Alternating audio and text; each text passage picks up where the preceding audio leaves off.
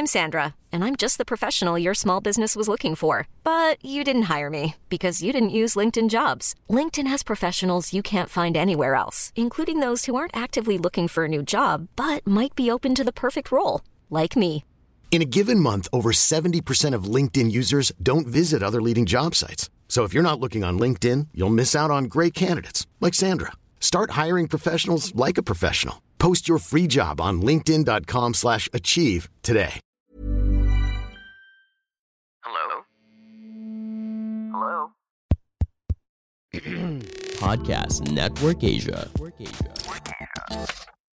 Hai, gue Baget, 27 tahun, salah satu karyawan swasta di Jakarta. Dengerin cerita gue di Sex Perimi by Podcast Hydran. Nah, kali ini gue mau cerita tentang experience seks gue yang gak bisa gue lupain dengan salah satu cowok foreigner di salah satu klub Jakarta. Nah, malam itu gue berencana sama teman gue untuk pergi ke salah satu klub di Jakarta. Terus akhirnya gue jalan juga ke sana dengan memakai baju yang biasa aja, yang tertutup, nggak yang tetek terbuka atau mini, enggak. Jadi gue pakai turtleneck gitu. Terus udah gitu gue sampai sana, gue antri, gue pas mau gue bayar ternyata udah ada cowok yang ngeliatin gue, dan teman gue kayak, lu udah diliatin tuh gini. Ya udahlah, akhirnya gue ke toilet untuk benerin rambut gue dan everything. Terus pas gue keluar, nah ternyata ada dia. Terus dia kayak ngomong mau kenalan sama gue. Dia kayak amazed gitu sama gue pas pertama kali gue masuk. Terus akhirnya gue ada di bar. Akhirnya ternyata pas gue duduk di bar itu, dia tuh ada di seberang gue, jadi kita bisa lihat-lihatan gitu. Setelah itu bartendernya nyamperin gue bilang, "Kak, lo mau minum apa atau mau makan apa? Nanti dibayarin tuh sama orang itu." Kaget dong gue kayak, oh my god, what happened with me? Terus teman gue dengan senang hati kayak, oke kita beli ini, beli itu gitu kan. Karena dia beli apapun yang dia mau. Pada akhirnya dia nyamperin gue tuh, bilang, my body is unreal. Katanya dia suka pantat gue sama pinggang gue, dia suka banget sama bibir gue. Terus dia kayak, oh iya gitu. Terus kayak, bisa nggak abis ini kita pergi gitu. Terus teman gue kayak, please lo pergi aja udah gitu. Akhirnya ya udah gue pergi. Di malam itu gue pergi sama dia, gue ke apartemennya. Terus di sana gue mandi dulu, abis mandi gue pakai baju dia. Terus dia kayak, gimana sih, dia ngajak gue berdiri, terus dia ngelempar gue ke kasur, pak gitu kan. Oh my god gitu, I like it. Terus dia buka bajunya, gue buka baju gue.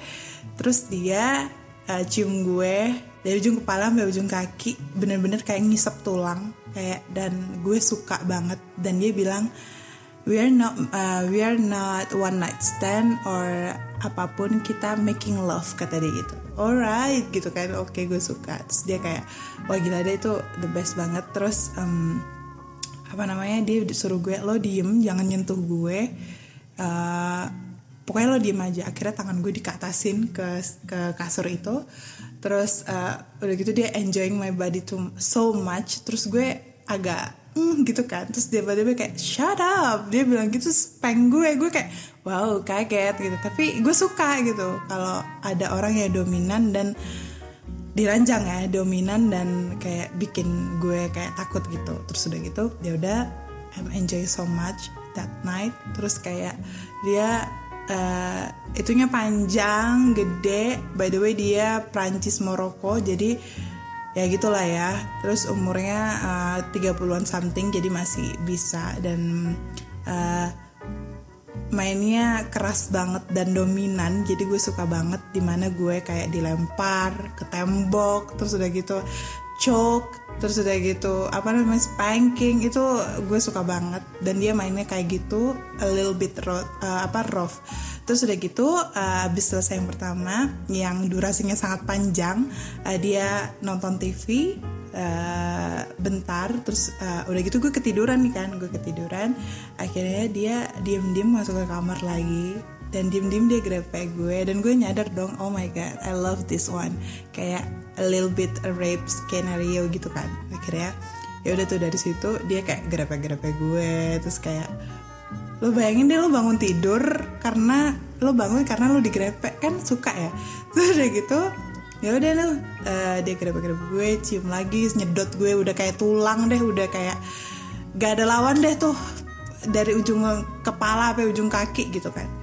Sampai gue tuh keluar berkali-kali kayaknya ya. Gue yang pertama tuh keluar 2 kali, yang kedua tuh bisa keluar nggak tahu deh gue berapa kali deh gue keluar, karena seenak itu dan sedominan itu dia. Jadi gue suka cowok yang dominan pas diranjang, dan dia let me to be dominant too pas seks yang kedua. Jadi gue suka banget. Jadi gue di atas dan bilang dia, lo kayak gini, lo harus kayak gini gitu. Jadi gue suka banget. Nah setelah seks yang kedua itu everything goes well, gue tidur sama dia, cuddling dan lain-lain. Tapi malam itu gue nggak bisa lupain pengalaman seks yang terbaik banget. Itu tadi cerita gue di Sexperimi by Podcast Hydran. Gimana menurut kalian?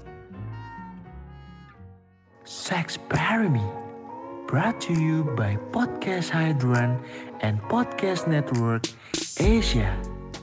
Pandangan dan opini yang disampaikan oleh kreator podcast, host, dan tamu tidak mencerminkan kebijakan resmi dan bagian dari Podcast Network Asia. Setiap konten yang disampaikan mereka di dalam podcast adalah opini mereka sendiri dan tidak bermaksud untuk merugikan agama, grup etnik, perkumpulan, organisasi, perusahaan, perorangan, atau siapapun dan apapun.